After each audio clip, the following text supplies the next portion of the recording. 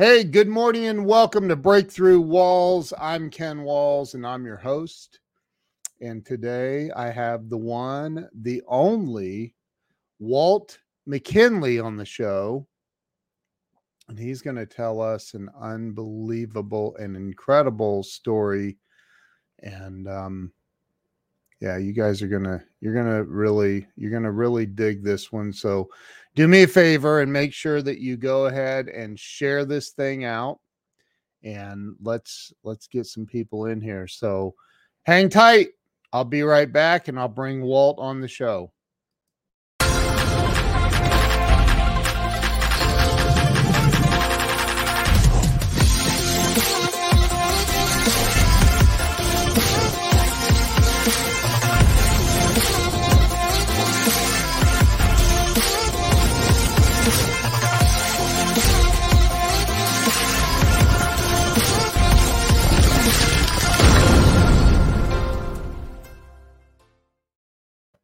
And we are back. Let me bring Walt on.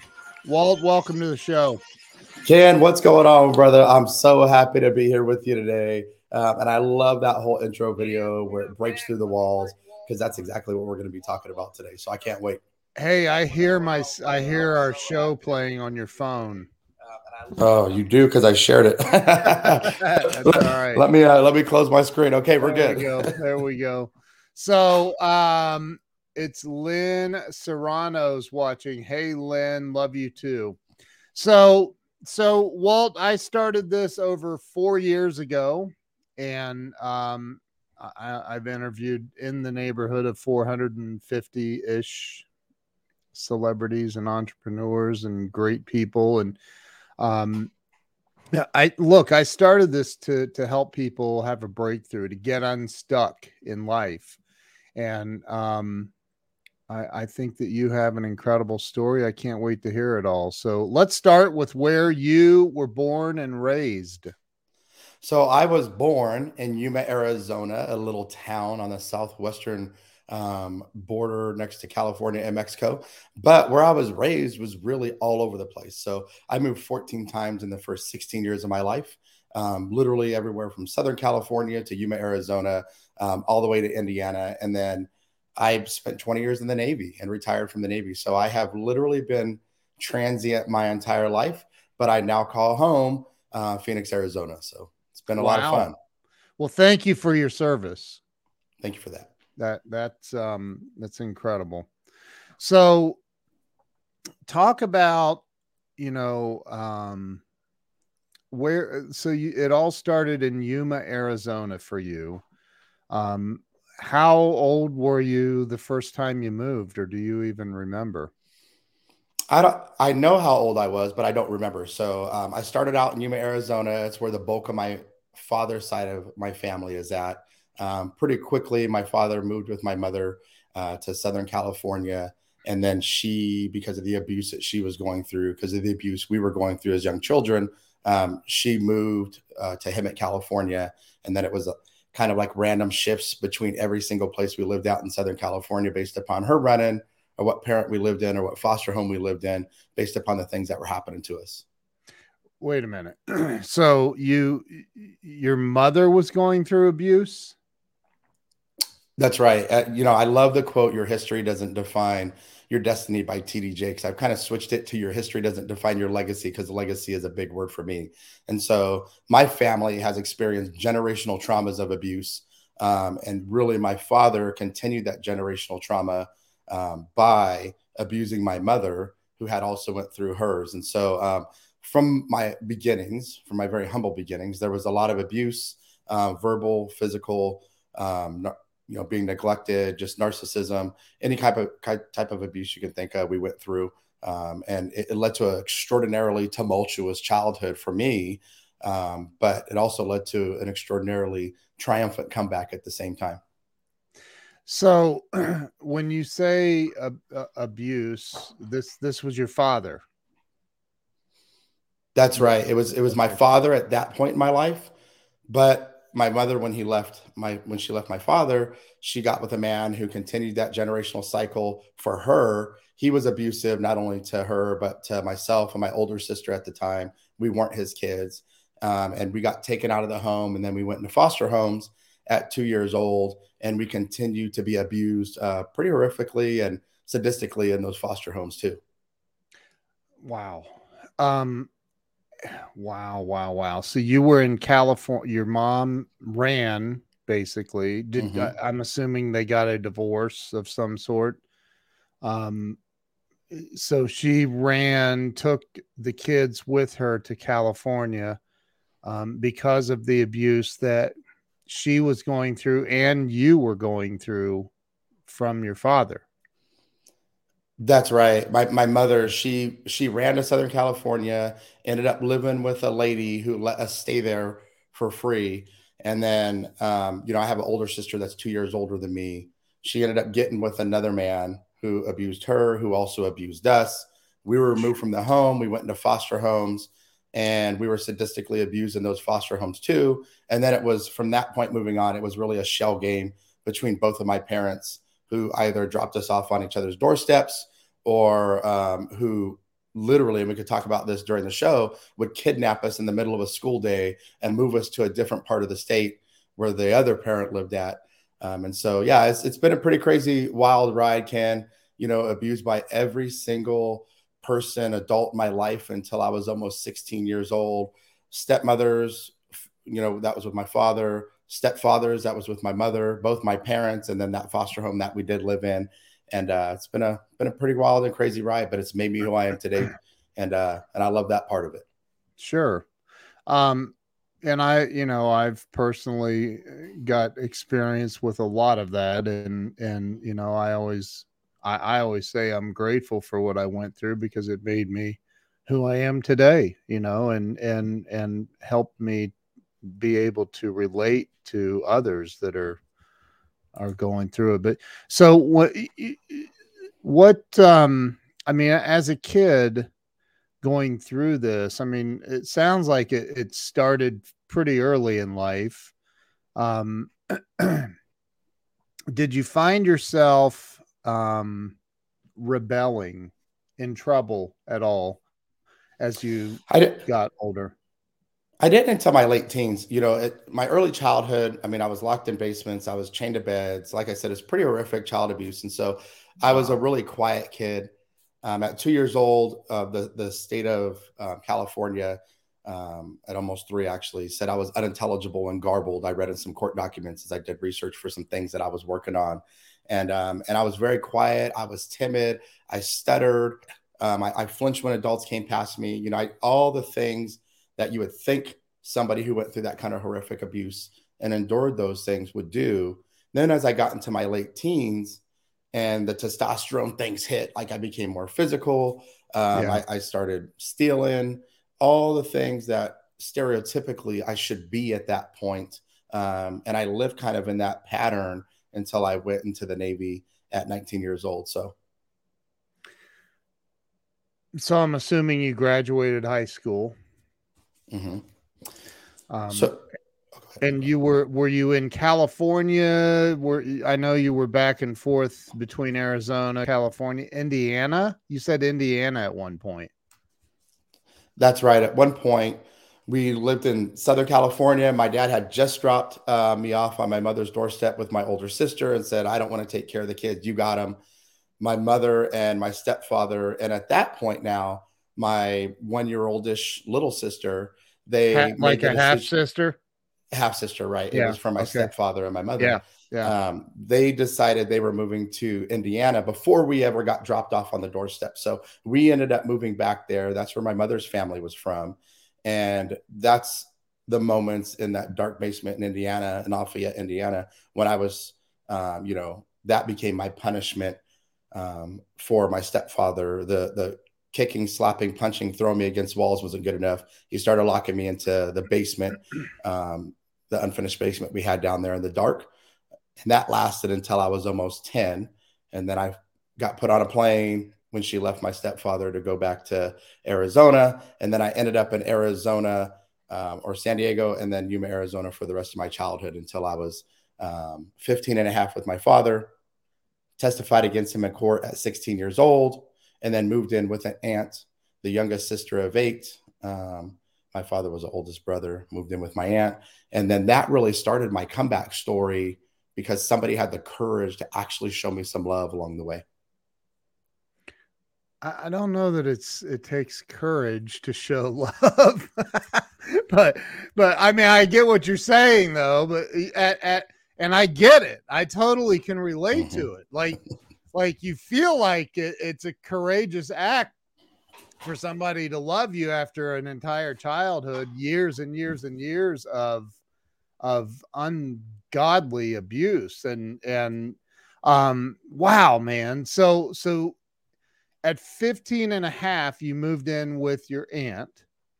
Mm-hmm. She showed you love, probably for the first, you felt like for the first time in your life. Sure. Yeah. Um, and talk a little bit about that. What was that like? I mean, here you are 15 years into life, and it's been crazy. And for the very first time, you're feeling love from someone. What was that like for you? Yeah, I think for me, and this is why I say courageous, Ken. This is an important piece of the story. So my dad was the oldest brother of eight. My aunt was the youngest sister of eight. My dad was a bully. He wasn't a big guy, but he was a bully. So if anybody ever Yeah. tried to intervene with us, he would threaten to call the cops. He would literally go to your house and get in your face, and try to physically hurt you. And so he was just a bully. And so it really took courage from her because in the face of the Mm, rest of my family who said, well, that's not really our place to step in. She said, no, I'm going to step in and I'm going to take a chance on this 15-and-a-half-year-old broken wow. into a million pieces kid. Mind you, she had just got married. She had a 2-year-old son. So really, when I say courage, that's the courage I'm talking about. The courage to take action when everybody else was standing on the sidelines. And so Wow. she just really showed me love in a way that I needed. And Yeah. honestly, this is why I think things happen for you and not to you. Nobody else in my family could have done what she did in a short period of time. She was younger. Her husband, Rick, was amazing to me. And they really just showed me love in a way that I had never seen before. Mm, And every single time, and she would like mess with me and, pinch my arm all light, come on, get me used to the physical touch because I couldn't even embrace somebody. I didn't even know how to give a hug. I didn't wow. even know how to say I love you. I was still even just stuttering to have a conversation at this point, which is wild when you think about the dialogue we're already having. And so, people say, love me to death. No, I think it's different when you can love somebody to life. You love them to life. And that's what she did for me. Wow. That's powerful, dude. So and this was is this in Yuma? I was in Yuma, correct? Yeah. Okay. So you're 15 and a half. That means you're in what, ninth grade, 10th grade, somewhere in there? Halfway through my ninth grade year, I moved in with her, Okay. finished my ninth grade year at the same school, and then moved finally one last time. And I had been to different schools my whole childhood, every single year, Wow. sometimes multiple times per year. Finally, one time I had some stability living with her, and I spent my last 3 years in high school at the same high school. Wow. And do you feel like looking back, do you feel like that's where in the story that's where things started to stabilize for you a little bit? Like, did you get into sports or anything like that in school? I did. I started playing basketball my freshman year when I still lived with my father. I tried to try out for the football team. Was going to make the football team. My dad said it was cramping his style, and I wasn't home to cook dinner, so he Wow. didn't allow me to play football. But he did allow me to play basketball. And I want to tell this piece of the story because I think it's so important in the choices that we have.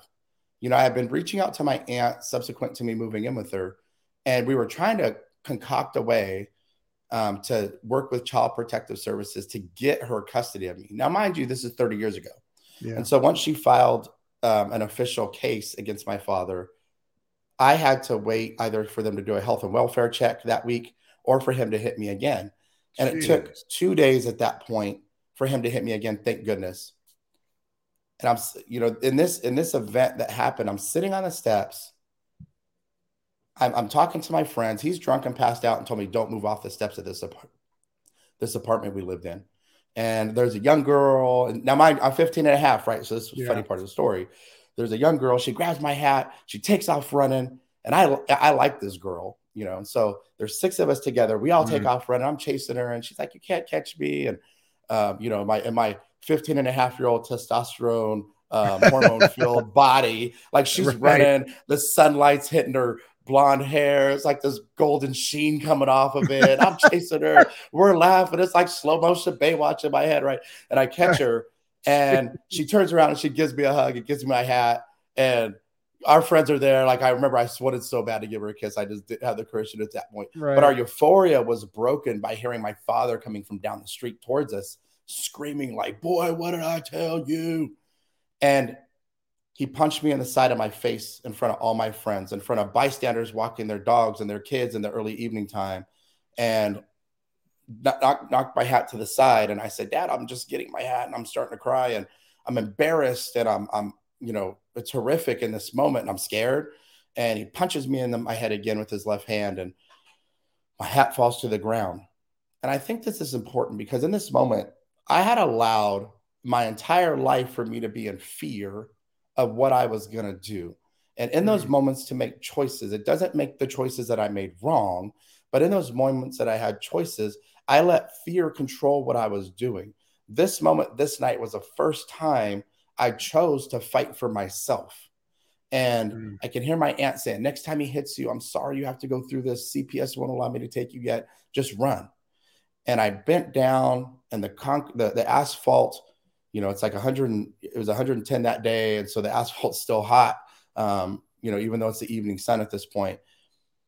And I remember looking up at him, and he's just looking down at me, and this pain that this man went through, my father went through from the sexual abuse he went through as a kid from a babysitter and a man that lived in the neighborhood that he never controlled, is staring down at me. The generational cycle is continuing. And I had a choice, like, am I going to fight for me? Am I going to fight for my life that I need to live? Or am I going to go back to what I feel like is the safety of this horrifically abusive apartment that I lived in with my father? And I just ran. My brain's going a million miles an hour. I'm thinking of every single contingency plan, and I just ran. And in that moment, even though I was running, I was fighting for me. And Yeah. that allowed me 6 months later to testify him in court and show up in a different way than I would have otherwise, because every time from that point moving forward that I stepped or ran through that fear that would paralyze me, it became easier and easier and easier to the point where I am now, where I don't let fear stop me at all. But it all starts with that initial choice that we have to really make that move. And by making that move that night, it really changed my life. So to me, that was the single biggest impactful, life-changing moment that I've ever been through. Because without that, I would have continued to endure the abuse. Yeah. I almost tried to take my life at 13. No doubt I probably would have did it again, or I would have did something that would have landed me in jail. So the healing process didn't change overnight. It's not like I felt amazing after I Right. testified against him, or 6 months into Did the 6 months into my aunt. It changed me over time. did in that moment, first off, did you get your hat? Did you pick it up before you ran? I did, and I put it back on, I think, while I was running. Why, I don't know, but Right. in the moment you're just going. I'm thinking about the hat too. So in that moment though that you were running, did he chase after you at all? He didn't, but I felt like he was. And I was scared of him, right? So this is the Yeah, fear. right. And I could hear him yelling, "Boy, you better get over here. 1, 2." And in my mind, he's right on me. But he didn't run. He's standing there screaming. But he couldn't have caught Usain Bolt couldn't have caught me that day. That fear of 16, almost 16 years of just violence that I lived in, Yeah, like, there wasn't a chance anybody would catch me. So and I didn't realize until we got around the corner and I kind of turned and looked, he wasn't running after me. I just right. didn't even turn around and look. I just went for it. Wow. So so that's so you ran where? To your aunt's house? No, my aunt lived 30 minutes away. So we ran all the way around the corner, and then we backtracked to the apartments was probably like 6 or 7 buildings. We Yeah. backtracked to my friend's house who lived a couple buildings over from me. I mean, literally hiding behind cars, all six of us hiding behind cars, being like as sleuthy as possible, like, going in between cars and then getting back there and calling my aunt, who called the cops, and my father was arrested that night. Wow. So talk about what I mean. So you end up that day. I'm assuming, I don't want to assume anything, but you ended up at your aunt's house. Mm-hmm. Yep, you're right. And he got arrested. Mm-hmm. And you where did things go from there? I mean, so he gets arrested.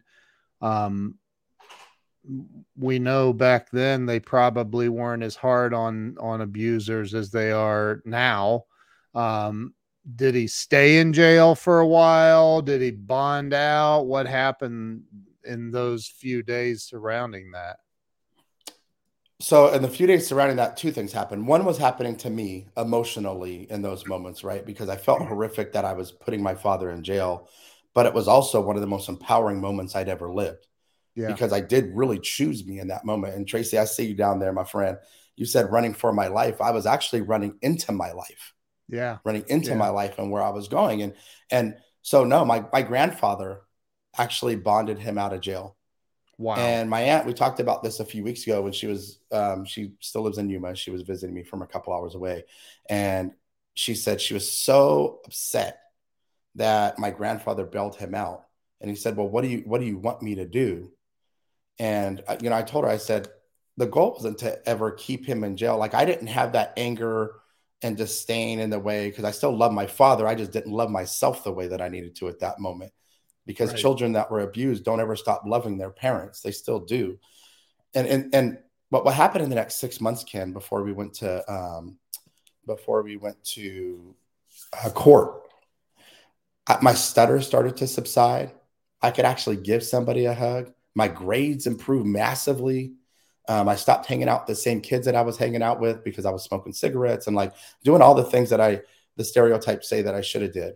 And Yeah. I started to find happiness that I never knew that I had. And I stopped surviving the moments that took me to the brink of my sanity. And I started to thrive really for the first time, by making that decision to run. And then by being able to accept the love that my aunt was trying to give me too, and learn how to trust an adult, because every adult I'd ever known had hurt me up until that point.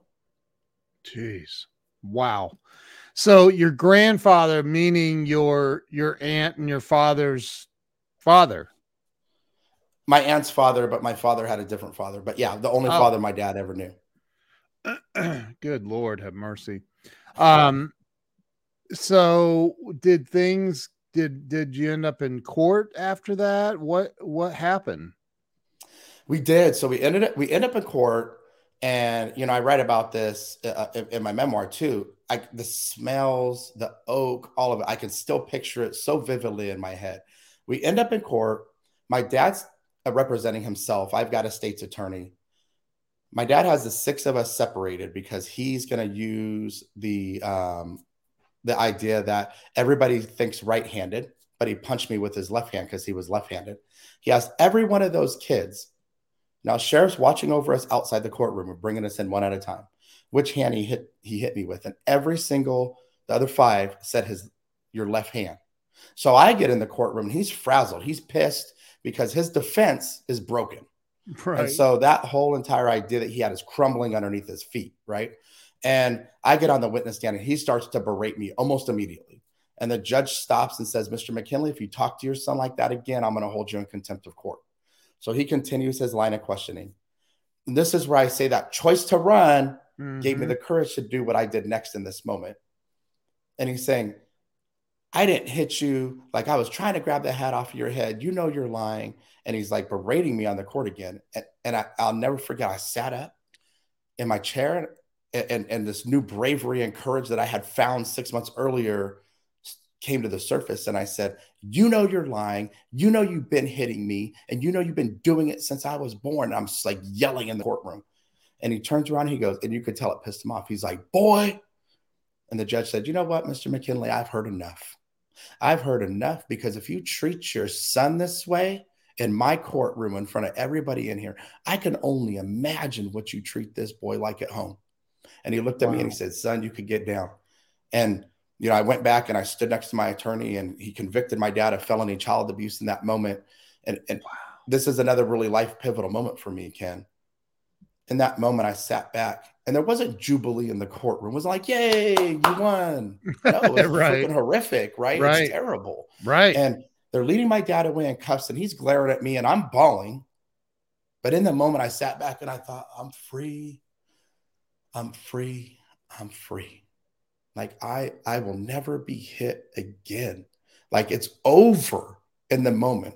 And it really allowed me to live in a different way, because the judge gave full custody of my aunt on that day. Instead of me being awarded the state and her having it, she actually got physical full custody of me, all the paperwork. And I knew that I would be okay from that point moving forward. And like I said, it wasn't like I wasn't doing things and almost robbed a store after that at 19. I was getting crazy, Yeah. because I was in anger and pain and shame and embarrassment and all those things that come with trauma. But it did allow me the opportunity to move forward. And it allowed me to see that I could fight for myself. And I had more courage than I ever thought that I would have before 6 months before that, when I ran and chose my life. Wow. So how much time did he do? Or did he go to prison? Did he go, what happened? He didn't. And Ken, you mentioned a little while ago, you said back in the Wow. day, it Yep. wasn't the same. And so I think he did a couple weeks in jail at that point, bonded out, did probation for years. And, he couldn't get federal jobs and he couldn't get other things because it was always on his record. But it wasn't like it was today. The level of abuse that I went through by him and all the adults, they absolutely would have gotten years now. Yeah. It just was 30 years ago, and it wasn't the same. Wasn't the same. Yeah. So, yeah. And so you stayed with your aunt. Was there anybody, I mean, did your mom, your dad, did anybody try to come back and say, hey, this is my kid, I want him back?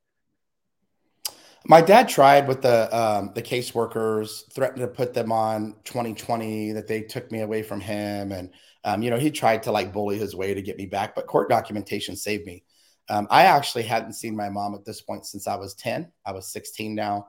And I didn't see her until I was 19, actually I was 20 at that point. So I hadn't seen her during a stretch of my life for 10 years. And honestly, Ken, it was because she was broken and hurt herself. Yeah. Even though she maybe wanted to love her kids, that want was always there, but the capacity to do so wasn't, because she hadn't healed from her life traumas either. Dude, Jiminy Christmas. And she was living in Indiana? My mom was in Southern California, Oregon. Oh. I mean, she was kind of all over the place during this time with my little sister.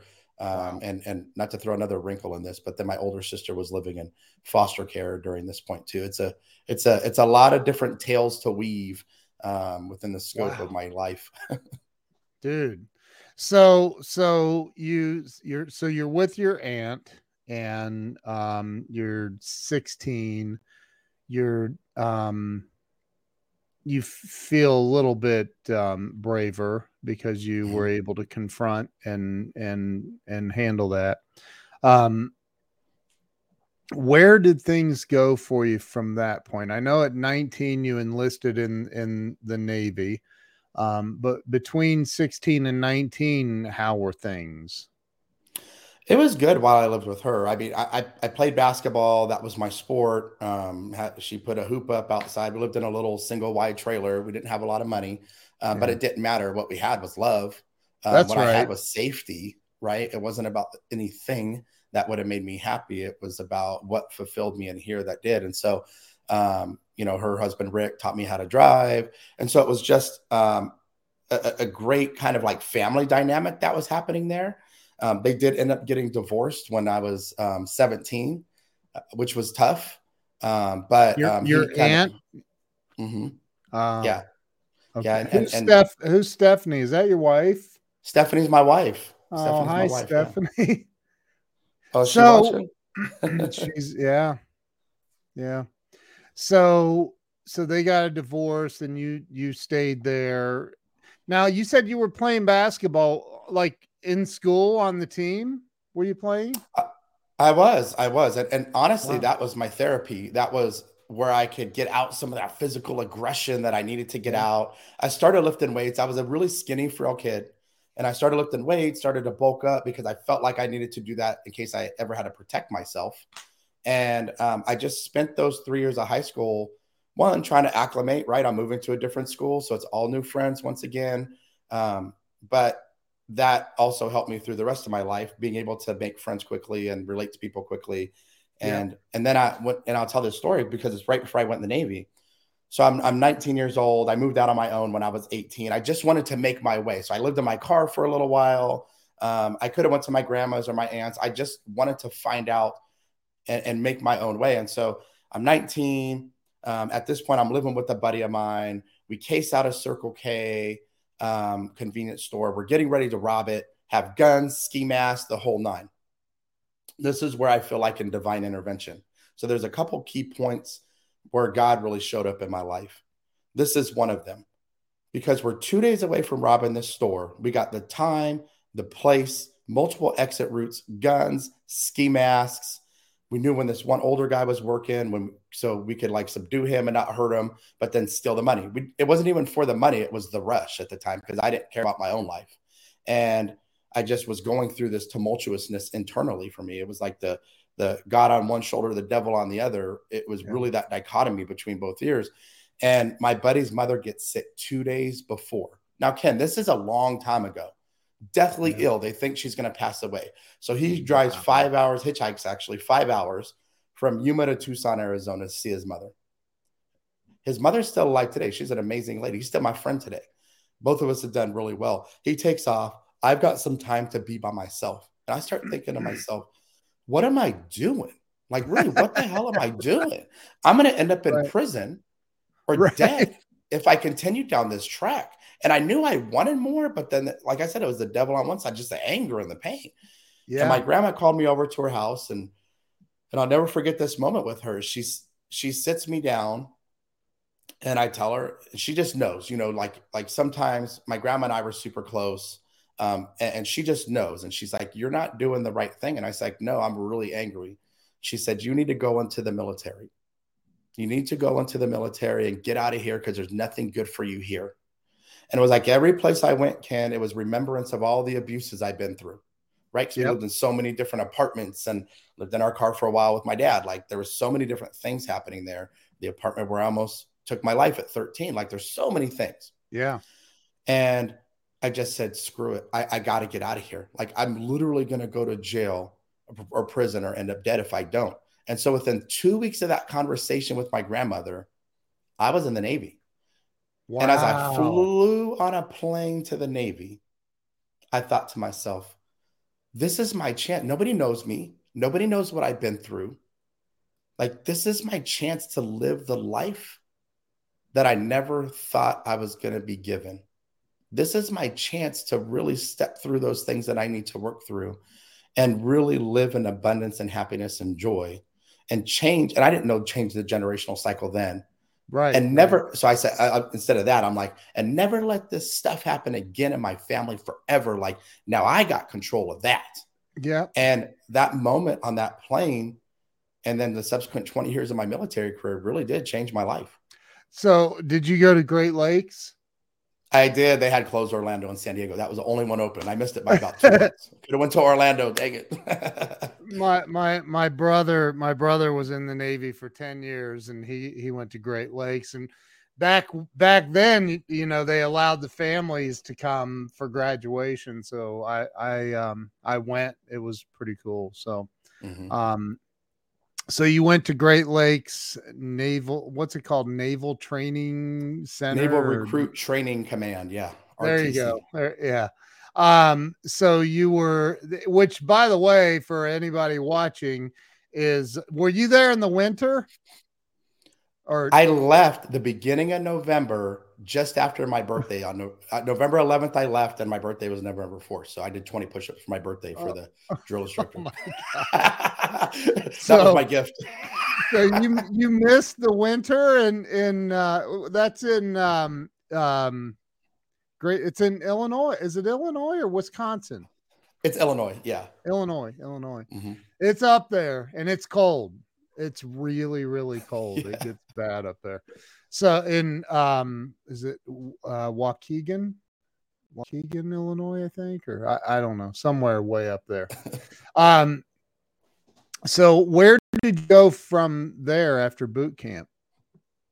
Yeah, so I want to tell this funny. I like to tell this story. Let me tell you this funny story. So I get to boot camp, right? And like we're in the bus from the airport, the big huge black gates of the Great Lakes, it opens up, and I'm like, here's my new life. I'm gonna go live it. And we jump Right. off the bus, and the recruit drill instructors, they're screaming in people's faces, Ken.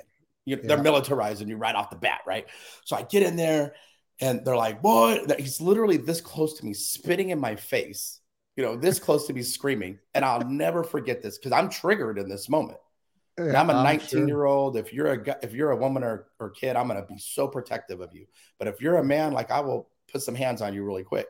And I'll never forget. I looked at this guy like, who the F are you talking to? Like, and then he pushes me and everybody's running, right? So he's like, go, go, go.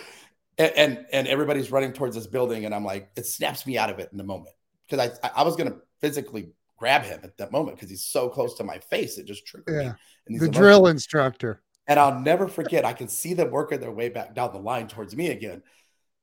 And I had to think to myself in this moment, okay, none of this is personal. Like they're not out to get you. They're not going to hurt you. This is part of the process. This was, I think, one of the first times I was ever able to respond to my environment versus reacting to my environment because I was triggered. And the next time they came and yelled, then I just played the game. For the next couple of months while we were there. So I ended up actually after this, and I love that, Stephanie, you're on, babe. Love you too. I ended up after this going to Groton, Connecticut, because I was going to be on submarines. That was the job that I chose, and ended up meeting my wife while I was there. She was a freshman in college. I was new to the Navy. And in that moment, like God really gifted me somebody to love me in a way that I always wanted to be loved, especially from the opposite sex. And so we've been together 25 years and married 23 years next month. And we just have grown together. We have loved together. We have learned together. We have struggled in our marriage together. We have overcome those things together. And so, but in that moment of me going to Groton, Connecticut, I could have went to the left or I could have went to the right. And on the right side was her. And just being able to not only accept her love, but because my aunt showed me how to give love too, now I was able to give love in a healthy way. So all that dynamic all works together. It's all for you, right? In those moments, even the horrific stuff is for you, because I wouldn't be the husband, I wouldn't be the father I am today without the perspective of the things that I went through that allow me to live the life the way that I live it today. Wow. That's so awesome. So in what town in Connecticut? Groton? Groton, Connecticut. I think the only thing they're famous for is the submarine base. So that's all they got. Not that famous. I've never heard of it. Exactly. Unless you're actually in the Navy, I don't think you've heard of it. I think even some people in the Navy have never heard of it. So it's not very big. Right. So you were on a sub? I was for a short period of time. Then the Navy said I had asthma and took me off of submarines. Not only this, Ken, I think this is so important because this is the life happens for you mentality I feel like we should all adopt. And I know you have it personally. Disqualified from submarines right when I got on. Like I had been on there 3 or 4 months. We're getting ready to get underway. Super excited. The CO knows my name. The command master chief, like all these senior people know my name because I got there and I had 4 months until Stephanie joined me down in Virginia at this point. Yeah. And I'm a hot runner. That's what they call it, hot runner. And so I'm getting my qualifications, but I'm bringing people with me to work on theirs at the same time so we could study together. Yeah. So what normally takes 18 months, we're accomplishing in 3 and 4 months. And so I get disqualified from submarines, disappointment, bam, right?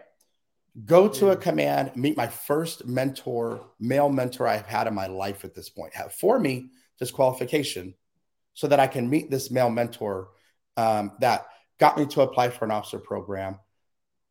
Then I get disqualified from the officer program. Why? That I got accepted for because of asthma. The Navy was downsizing back then. Disappointment, right?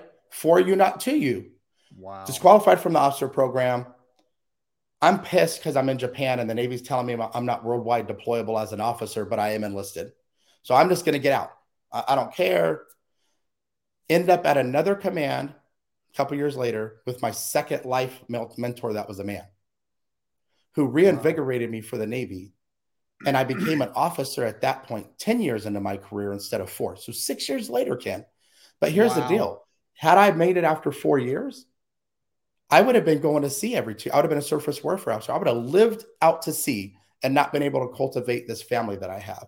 But because it happened at 10 years and I was an intel specialist, became an intel officer, I didn't have to go to sea as much. I still did my sea time, but it wasn't back-to-back sea times, right? For you, not to you, even though you can't see why it's for you in those moments. And so for me, like all of these things and learning that life was happening for me in each little increment has allowed me to live an incredibly powerful life where even disappointments are met with the mentality of how do I learn from these? So were you based out of Norfolk? I was. I mean, I've been all over. So we did a tour in Japan. I did a tour in San Diego, two different tours out of Norfolk, Virginia, Washington, D.C., and Jacksonville, Florida. And you said you did your time at sea. That's so funny. But so were you on a carrier, a battle? I mean, what if you weren't in a submarine, like you weren't floating around on a yacht, what were you on? Yeah, it definitely wasn't a yacht, or it was a big gray steel yacht. And so I was on both times I went to sea. And we went on deployments. I was on carriers both times. So typically there's an intelligence center on those, the admiral for the battle groups on there. So we support that. So the carrier was fun. I mean, had multiple different restaurants. I wouldn't really call them a restaurant, places to eat, had gyms. It was like a floating city with 5,000 people on it. I loved it. Yeah, they're huge. I've been on them. They're for anybody that hasn't, you need to make an arrangement to do a carrier tour because it's amazing. So which carrier was it? So I was on. I must be the person who helps decommission carriers. So I was on the Kitty Hawk in Japan when I was there. They decommissioned it right after I left, and then I was on the Enterprise when I was in Norfolk, Virginia. And they decommissioned that after I left. So speaking of which, if you go watch Top Gun, you'll see the Enterprise. Yeah. That's what they're flying off of in their early views. So my wife and I are going to see Top Gun tonight, actually. So I already have the tickets. But so the and my brother was on 2 different carriers. One got decommissioned while he was in I forget which one. Then he ended on. He was on the Saratoga, I think, the first time, and then the John C. Stennis was the second one. Oh. So out of Norfolk, but it was weird because he lived in like Newport News, but he was also out of Jacksonville or something. I don't know. Anyway, my wife's watching too. Her uncle Dennis was on the Kitty Hawk. Awesome. I love it. Yeah. My grandfather was actually on there back in Vietnam. Yeah. Wow. That's crazy, man. So you decided to make a career out of the military, which I don't know what the percentages are, but I would assume it's somewhat of a low percentage of people that go into the military and make it a full-blown career and retire. Yeah, it is. And honestly, I didn't think I was going to make it a career. Not when I was enlisted anyway. It was kind of like an ends to a means to get me out of Yuma, get me some college money, allow me to do some of these things. And I met Stephanie early on, and then we ended up getting married a couple years later. So I felt like I had the responsibility of now helping take care of her. And so we chose at that point to stay in. And at 10 years, I was going to get out. But like I said, that was when my second mentor showed up. He had been a former enlisted guy that became an officer. And he really, so while I was there, I never lost my work ethic, Ken, right? I never lost a positive attitude, even through the disappointments. Yep. So my my evaluations were always like number one or number two. And so at this command in Jacksonville, Florida, while I was there, I ended up being Sailor of the Year, ended up being the number one sailor even in my command. Like I had all these accolades that were there. And I said, you know what the hell? Like I still want to be an officer. That goal that I had when I first joined the Navy is still there. I'm going to give it another shot because the Navy at this point is after 9/11. So they're like upsizing again. Yeah. And now my asthma wasn't a disqualifier. And so I put an officer package in. I'll never forget the sessions officer called me and he said, hey, out of 161 packages, you were the only one selected. And that was because I had been Sailor of the Year and I had a great endorsement from admirals and some other stuff on there. So really just a blessing that I had people in my corner championing for me, just like I do now. I mean, this life, if you put favor on yourself, you'll find it in your life. And so, you find those blessings, like you'll find that you're being blessed along the way, but it's all your mentality and your attitude about it. So, and then once I became an officer at 10 years, I knew there was no doubt I wasn't going to retire. And so I finished my last 10 years. We had 2 kids. Life is great. One's a graduate from high school now. One's a freshman in high school, and just live this blessed existence until I went to corporate America. When you said you became an officer, so you went to college while you were in the Navy. I did. I had finished my degree, a lot of night school. So getting up, being at work at 6 a.m. to run the physical fitness program, being at work all day and then going to night school. Yeah. Even when we had kids, but especially before, getting home at 10, 11 p.m. And then turning around and doing it day over day. So I did. I finished my degree, was able to get my college degree using tuition assistance with no debt. And then once I had my degree, that was the decision point at that 10-year point. Okay, now you have your degree, you can apply again and become an officer, within 3 months of officer candidate school, or you can finish your last 2 years in the Navy, get to 12 years and then transition out. And so I made the choice at that point because that mentor that I had, that boss that I had really reinvigorated me for my own career because of his and the things that he got me involved in that were so far outside of my pay grade that kind of just challenged me in a way I hadn't been challenged in a few years. And which is why I was Sailor of the Year and all those other things. Right. So, and then literally went to officer candidate school for 3 months after that and spent my last decade as an officer. It was great. Where's it start in the Navy? Is it petty officer? No, seaman recruit. E1 is a seaman recruit. E4 is a petty officer. So, okay. What level did you reach? So I reached first class petty officer. So E6 on the enlisted side. I was up for E7. Wow. And then on the officer side, I made it to O3, a lieutenant. And then I declined O4, leaving the Navy because I wasn't going to do 2 years that you have to obligate to serve to the Navy if you take the rank. I wasn't going to do that. And I said, just give it to the person that didn't get it, the next person in line that didn't get it, because I'm not taking it. And so after some bantering back and forth with the people that make those decisions, they finally allowed me to truly rescind that 04 and give it to that person who was deserving, who needed it for the rest of their career, because my career at that point at 20 was done. I was ready to transition. Wow. That's incredible, man. My nephew's in the Navy right now. He's over in Norfolk. He's what's he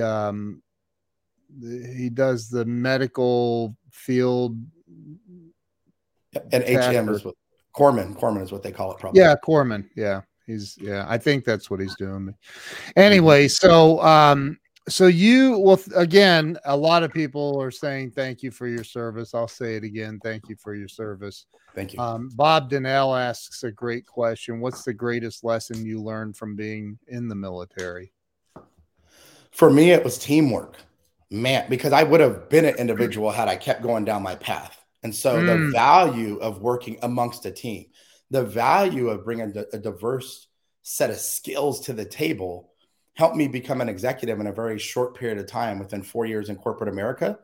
And really has helped me work with other people in my life and bringing people together in a movement that's far more profound in what we're able to do in our capability, because we're doing it together versus us moving in individual lanes in our life. So to me, it's just the power of team, and it's like a family, man. It's like you really create this family environment Yeah. where you work at in the military, and people literally die for each other because of that brother and sisterhood you have. So for me, it was like that family atmosphere and then that team first attitude that I've taken with me my whole life. So when you got out of the Navy, 20 years, which is amazing. Um, where did you go? I mean, I know my brother got out at 10 or at 6 years, and he did 4, then re-enlisted for 2, and then left and spent a year as a civilian and went, this is BS, and went back to the Navy for 4 more years. And then he's like, this is real BS. I'm out of here. But so, after 10. So, but you know, when you got out, it's different as a civilian. It's way different as a civilian than being in the military.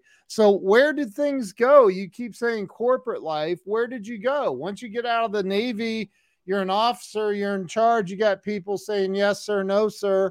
And now you got to enter the corporate world where you might be the one saying no, sir, yes, sir, right?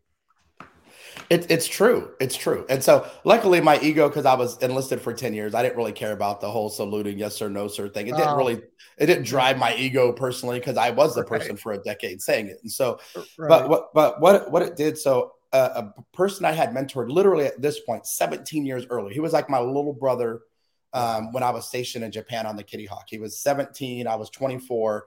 He loved basketball. He was from Arizona. He went through an abusive childhood. I kind of just took him under my wing, put my arm around him, took him under my wing. Well, he was a director for a company here in Phoenix, Arizona. And I knew I wanted to move closer to home.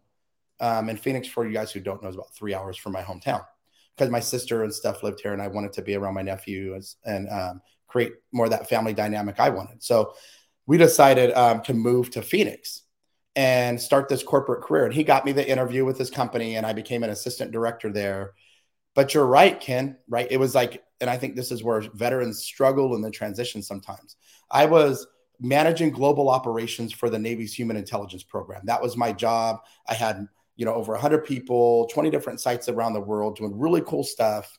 And in this moment, I had to transition and say, okay, like now I'm going to be an assistant director. I still had some responsibility, but not the same scope. Yeah. But I didn't care. I knew I didn't have the hard skills yet. I knew the leadership would shine through, but I knew I didn't have the hard skills yet to be successful for a decision that might cost my company $20 million. When I can make a decision in the military and there might be a life cost, which is, the gravity of that's important, but there's not a monetary cost to it. So I was an assistant director. I was promoted 3 times in 4 years, worked for one company for 2 years, went to another one for 3 years. And did really well in corporate America. And then COVID hit and tripled our work in the Fortune 3 that I worked for. Wow. And so I had a site in Tempe. I had in Arizona. I had a site in the Philippines. I had a site in El Paso, Texas. And then I had a site in La Palma, California. And so all this responsibility, life was great, making great money. And I think this is so important to the story because I want people to take this away today. COVID hit, tripled the work. I'm working 14-hour days, just grinding for almost 18 months straight. And I finally had a nervous breakdown. And I'm an open book, like I told you, Ken, no pun intended. I worked myself literally to the point of having a breakdown. And there's a bunch of people out there living in quiet desperation that are literally just not moving through the fear of taking a step into their life's purpose because of the comfortability of working for somebody else or doing something. And so what I found, I had this moment where I thought I was having a heart attack. Talking to my peer, shut the laptop. We go to the hospital. I literally think I'm having a heart attack. And it was my first ever and last so far, thank goodness, panic attack. 20 years in the military, all that stress, never had a panic attack because it was short stints, not sustained like it was in corporate America. And so here I am making more money than I ever thought I'd make. I got the boats and the house and the family. And from the outside looking in, you would say, Walt has life by the cojones. Like, man, he's got everything. Like that societal square box that we fit in. People are like, he's got it. And I was freaking miserable inside. I was living in quiet desperation because, and I knew the culture of the company that I worked in, where they were breaking the backs of the people, wasn't for me. I couldn't take and develop my leaders like I wanted to because I was on meetings 12 hours a day with senior leaders. And then I'd only have 2 hours after that to pour into my leaders because they needed me too. And so in that moment where I had a choice to go back to corporate America and continue the crazy cycle, right? Even though it didn't align with me anymore and it wasn't my purpose. Yeah. Or I had a choice to step into this next phase of my life and what I'm doing now. And so we made the choice again. This is why choices, guys, my whole life. The choice to run through the fear of the safety of that income in corporate America and say, I'm actually going to do what I feel like my purpose is, turn this pain that I lived in as a child into my passion, into my purpose, and go out and talk about these, to be a speaker, write a book, do all the things I've done to let people know their history doesn't define their legacy. And if I can change, if I can do it, and I can find joy, and I can find happiness, the only thing separating me from the next person next to me is the choice I made to go all in on that, chase that happiness down with a fervor that I never thought possible, and then just bask in the joy, because the things don't provide joy. Success needs to be measured on the level of your happiness, not what you bought or what you can buy. Yeah. So I get fired up. Let's go. I agree. No, I agree, man. I agree. Although money is incredibly important. Like if you're going to do, Grant Cardone is a friend of mine, as I think, and he talks about that a lot, that I think a lot of people rationalize their brokenness financially by saying, well, money doesn't buy happiness. Well, right. I agree with that. It doesn't, but it sure does make being miserable a little bit easier. So when you left and so this was recently that you left the corporate. I mean, within the last 6 or 12 months? It was April 8th of last year. So that's probably, I don't know, 16 months, 15 months now. So just over a year ago. Yeah. Wow. Good for you. And so how are things going? Things are going great. And here's the thing. I love that you talked about the money, because even Grant Cardone, he is doing his purpose. So he's making money because he's living in his purpose. He's making the money and he's happy, right? Yep. Ken, you are living in your purpose. And so, and you're making money because you're living in your purpose. And so corporate America, leading leaders, was my purpose. I love development of people. People have been so instrumental in my life. I loved it. So when that was taken away because I'm in all these executive meetings all day, I lost my passion because I didn't care about the KPI or metrics. I cared about the development of people. And so I left corporate America to align with my purpose of teaching people your history doesn't define your legacy. Wrote a #1 best-selling book, my memoir. I talk about the 4 keys to living an extraordinary life and how do you really heal from the trauma. Get ready to kick off master classes. I've been on newscasts all around the country, radio shows all around the country, and just really trying to remove the stigma of trauma, talking about your mental health, and then more importantly, just teaching people there's a better way. And they can truly find that life's happiness if they allow themselves to run through the fear that's been stopping them from stepping into their own life's abundance, whatever that may be for each individual person. And as I start to make money, I just got a great speaking gig in October. They went to my website. They talked about it. But I'm creating the income and the revenue from this business because I'm living in my purpose and because I'm making an impact. So the money's the cherry on top, which it allows you to live even more extraordinary. But the experiences I'm creating in the community we're creating and the movement we're creating on creating alternative legacies for other people, that's where my joy comes from. My joy isn't from buying another boat or, like Grant Cardone has a plane. He may love his plane. He didn't find joy from buying the plane. He found joy from doing all the things that allowed him to purchase it. Right. And I think that's where people miss that a little bit. And they say money can't buy happiness. It can't buy happiness. You got to be happy. But if you can live in service of others and you could really live in your purpose and your passion and create that income in in whatever that is for you. Yeah. And then you make money on it. Man, like that's extraordinary. That's an extraordinary life. I totally agree. Totally agree. And Bob Donnell has another great question. What's your process for making better decisions? Ooh, man, let me tell you, Bob, I can be reactive as all get out. Somebody pisses me off and I'm like, ooh, let me get it back, right? What I did is I had to really heal from my trauma first. And the process that I use now requires a lot of self-awareness, right? Emotional intelligence is huge, you guys. And being able to reflect and be vulnerable with yourself and align yourself authentically so that you understand how you react to certain things in life and you can shift yourself to responding.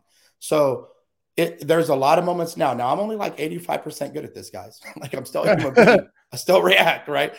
Most of the time I will temper my response until I can process that for a second. So I don't react to what's happening around me anymore. I don't do that.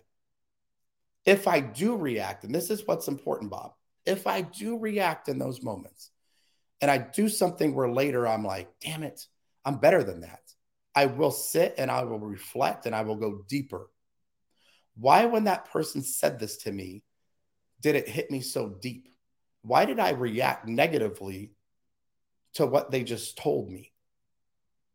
Oh, it's because, when they were like, tested my manhood or whatever it was, right? Right. That's because like I was told I acted like a girl. I was told to stop sniveling. I was told like I was basically pushed down my entire childhood.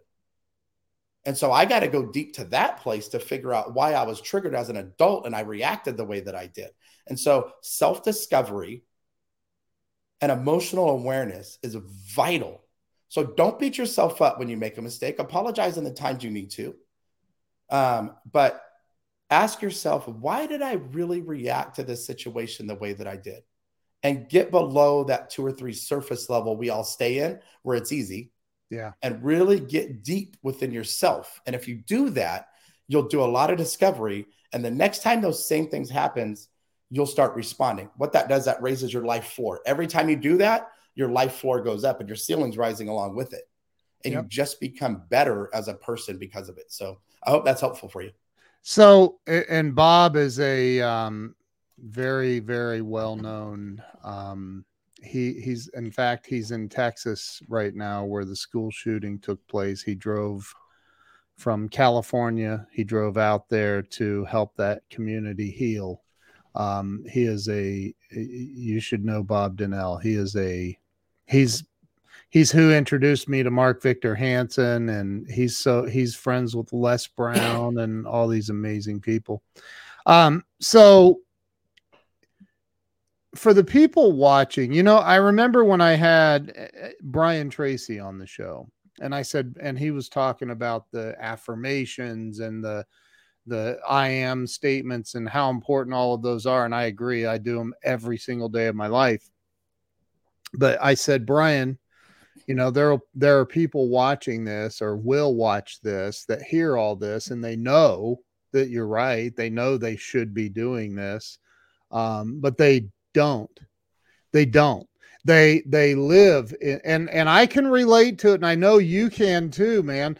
Like you live trapped in that fear, the fear of, I want to quit this job and go do this, or I want to, whatever it is, like there's something, it's always fear-based, right? Mm-hmm. There's something holding that person back from getting to their purpose, to getting to the next level in life, to leveling up, to helping more people, to giving more to the world, all of the things. Like, what do you say to somebody who is watching or listening or on the live or on the replay that might be trapped right now? They're trapped. They know there's more to life.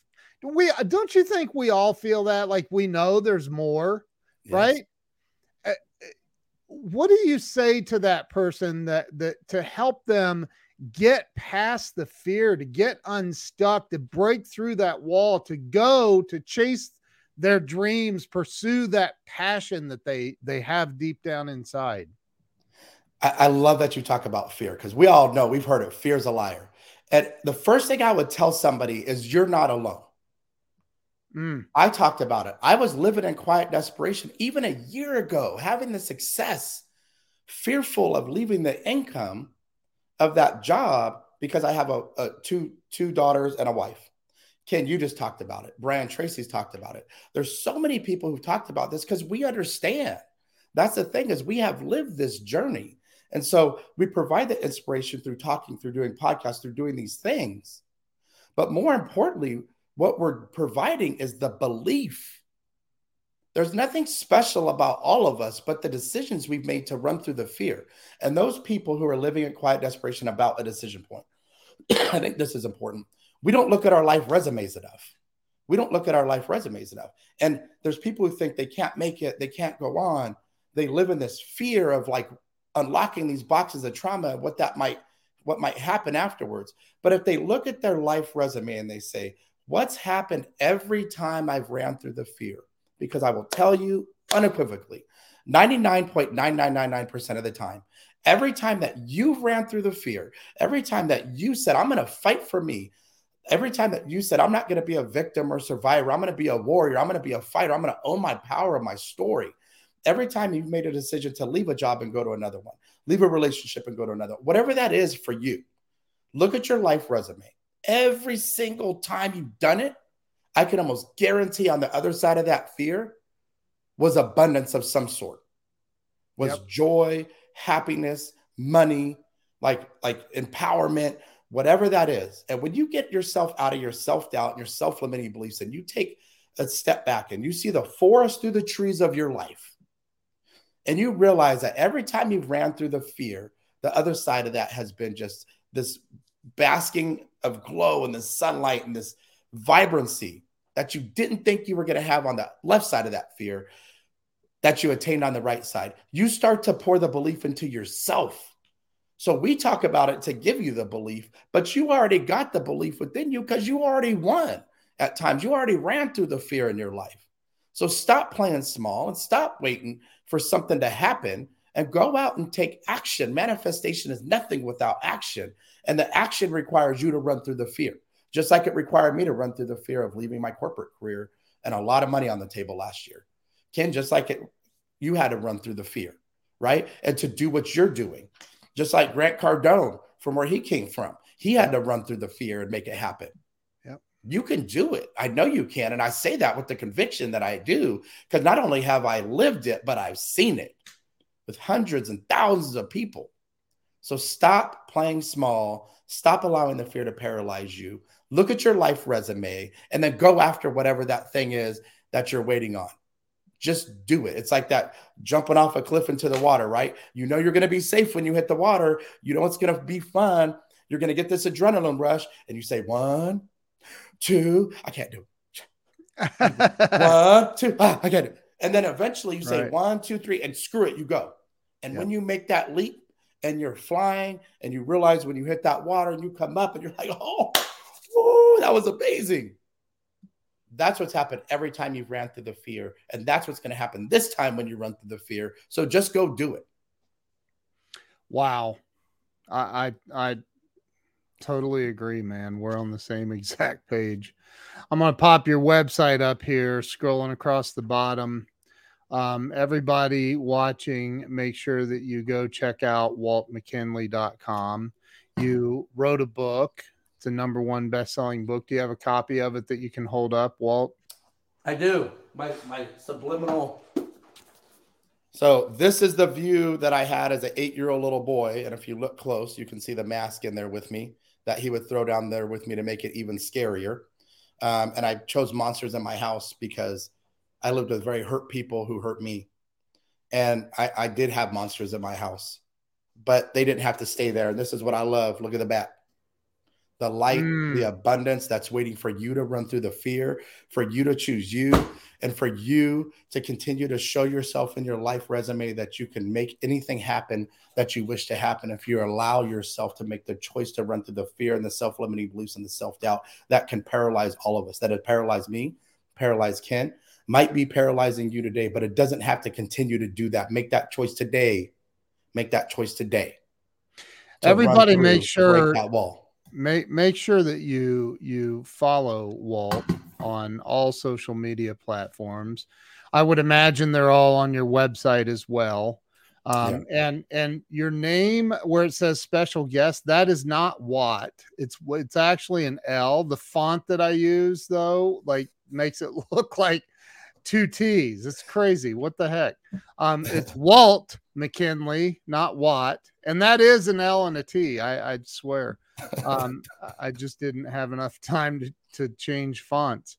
But make sure you go follow Walt McKinley. Go to waltmckinley.com. Follow him everywhere. And one last question, and you kind of have answered it. Catherine Young says it's an excellent book.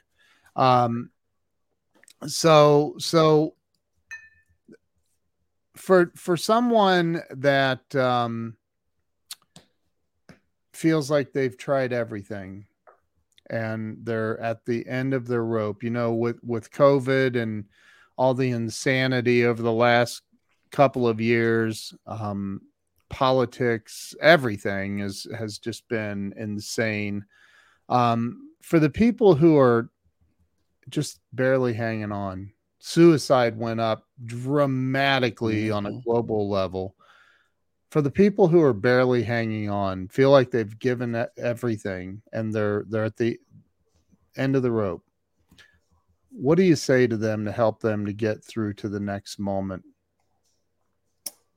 I've lived in your shoes. I really have lived in your shoes. And what's amazing is I've done a couple talks recently. And at the end of every single talk, or towards the end, I have people that stand up that have known somebody or have themselves been through different types of abuses, have been through different types of life traumas. And every time I do it, nobody sits. So often we can feel very alone in those moments in our own thoughts and like people don't understand. The power in those moments is showing people that nobody's alone. Every single person has a story. Every single person has life traumas that have happened to them. The one thing I tell people to do, and what I see people shy away from because of the fear of being judged, is they don't speak their truth. The most powerful thing I ever did was speak my truth for the first time in that courtroom, to say the things that happened to me out loud. There's a lot of things therapy teaches you and counseling teaches you. But nothing is more cathartic or healing like speaking your truth for the first time. And you have somebody in your life, a trusted friend, a trusted family member, coach, like you can go to therapy. But if you really feel like you don't have somebody in your life, I want you to find me, because I will give you the space to share your truth. And I will help move you from being a victim or being a survivor of feeling like you just made it, to owning the power of your story, to knowing that you matter, to knowing that you're seen, to knowing that you're loved, because I know what it's like to not feel that way. And if you're struggling, I know that's how you feel too, because that's when I almost took my life, that's how I felt. But there is a better way. There was light. There is abundance. There is joy at the end of the dark tunnel that you were in. You just need to align yourself with people who can walk you through this journey.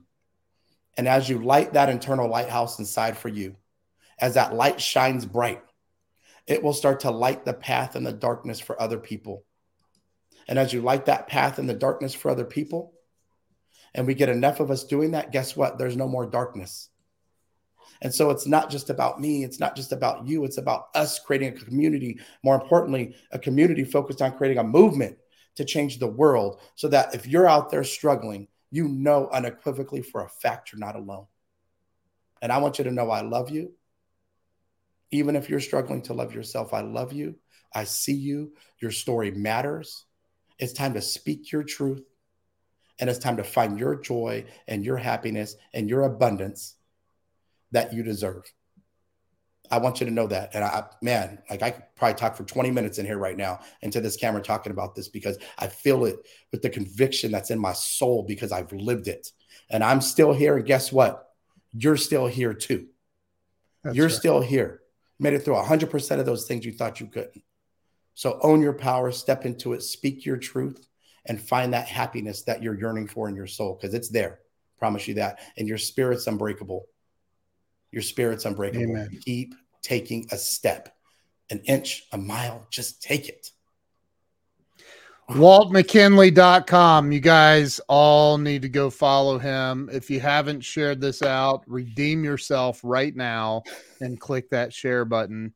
This is a very, very powerful story. Walt, you're an amazing human. Thank you so much for being on today and sharing your truth, your story, your wisdom, your